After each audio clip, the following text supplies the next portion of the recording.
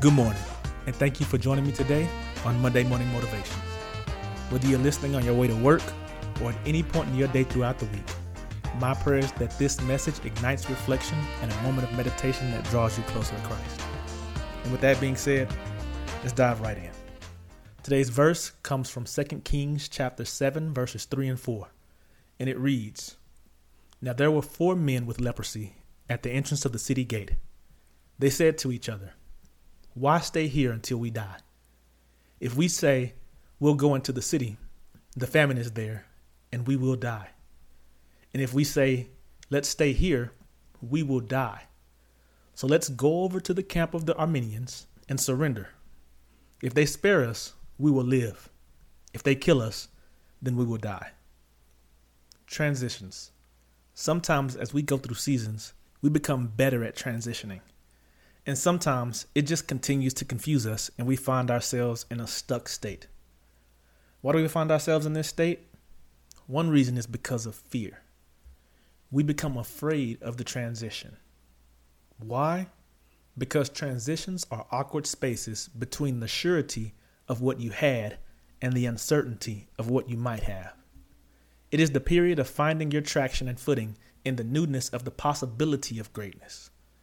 Whether it's a job or a new relationship or whatever it may be, we all have comfort levels, a way we have grown accustomed to things being, and leaving that way can bring anxiety and fear.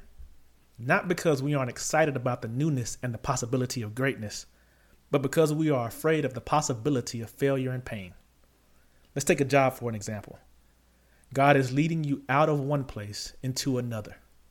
For whatever reason it may be, toxic environment, entrepreneurship, or simply because you've accomplished your task for being there and it's time to move on.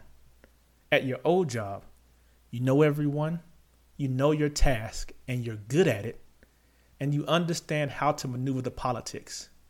You've laid down roots and have established a reputation and developed influence. And then God comes along and tells you it's time to move on.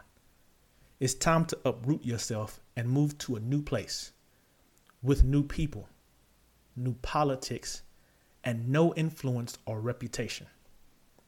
By nature, we are risk averse. We fight to not put ourselves in situations we know will bring us pain, or that we even think might have the smallest possibility of pain. And the pain that we seek to avoid a lot of times is that of starting over. Now, there are times where transitioning is easy. When God tells you to move and you leap out on faith because you're ready to leave that prior environment. It was unhealthy. It was toxic. You were just completely over it. Even in those situations, we can get stuck in fear, and if we aren't careful, find ourselves in a space of the in-between. The in-between is where you don't fully leave the old situation and you don't fully walk into the new situation. An example of this could be where God is calling you to leave your job to pursue full-time ministry. Your mind or the world or your family and friends might say it would be unwise to leave a stable check and certainty before you are fully established in the ministry. So you should keep on working at your job while doing the ministry and only leave your job when the ministry position takes off or can fully accommodate your lifestyle. This way of thinking is what the world has taught us, and it's called it wisdom. But this way of thinking will cause us to disobey God and justify it away by calling it mostly obedient or tagging it as wise. This partial obedience can keep God from fully showing himself in the season of transition. It can stifle your growth and keep you from learning the lessons needed to not only step into your new season, but to be successful at it. This need for full obedience in the transition is shown in our verse with the lepers in the city gate. We are first introduced to them after the city has been attacked by the Arameans. They are just outside the city gate trying to figure out their next move. They have 3 choices. 1, go back into the city, which has been attacked by the Arameans and is suffering a famine. 2, stay where they are at the gate. Or 3, go forward to the Aramean camp and surrender. Now, with each of these decisions comes a consequence and an outcome. we are told that 2 lead to certain death and 1 leads to the possibility of death. Now, when I read this story, I immediately found their in-between space. They could have completely skipped over the camp and tried to walk to the next city, or just wander around in the space between the city and the camp. In my mind, that made complete sense. It not only avoided danger, but it also allowed them to escape the famine of the city. Now, we aren't told exactly why the camp was the destination and why they didn't think of going around, but maybe it was because the next city was just far enough away to where they would have died trying to reach it. Or maybe the Armenians had already taken over all the cities in the surrounding area. But what we do know is that the camp was the destination. And what we do know is exactly where God told us our destination was. And sometimes in our minds, we can come up with a safer alternative, but that alternative still sidesteps God. Now, when they do fully obey and come to the edge of the Armenian camp, we see God show out. The Armenians are gone because God caused them to hear chariots in the distance, and so they ran for their lives. And all the food and spoils were left at the camp for the taking. But they would have never walked into that blessing if they had simply stayed at the gate or went back into the city, both of which were preferable options over going into the camp of the enemy. But both would have led to certain death because of the food famine. Now, we don't know what happened to the lepers soon after that, but we do know that they didn't die that day. And they also helped end the food famine by going back and telling the king about the abandoned camp. But the lepers would have died and the city because of the food famine if the lepers simply stayed at the gate or did anything other than walk in full obedience. Many times we fear what's ahead, not knowing or understanding that God has already cleared the path. We not only miss out on seeing God show out in our lives, but we also don't know the impact it has on those around us. Who might miss out on their blessing because of your disobedience? So how do we do it? How do we transition well? First, we learn from, but still leave our past.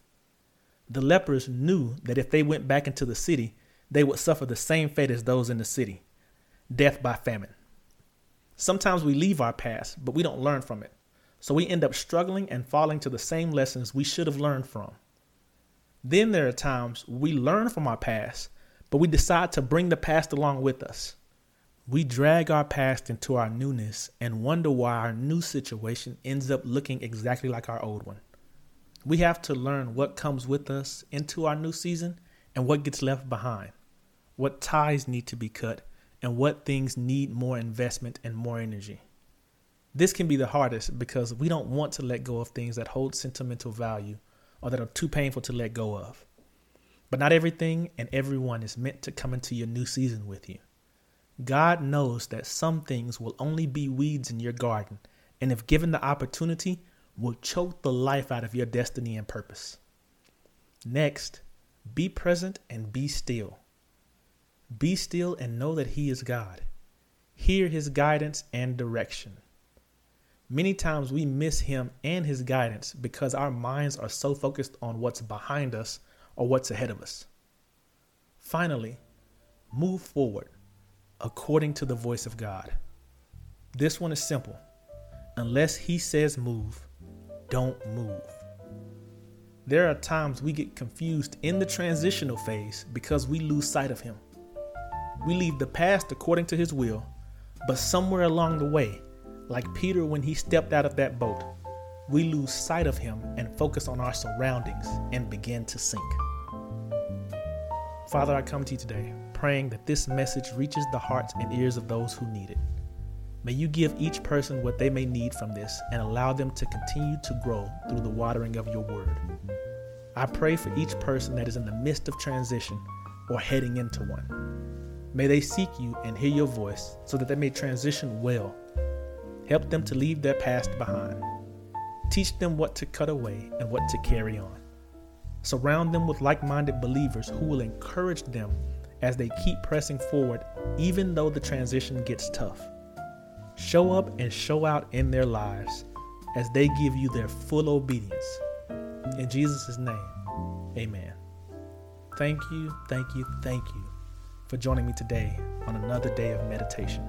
And remember, there is no time like today to be motivated for Christ. I pray that you continue to grow in your faith and ride again with me next week as we take this journey into the Word of God. Thank you, and God bless.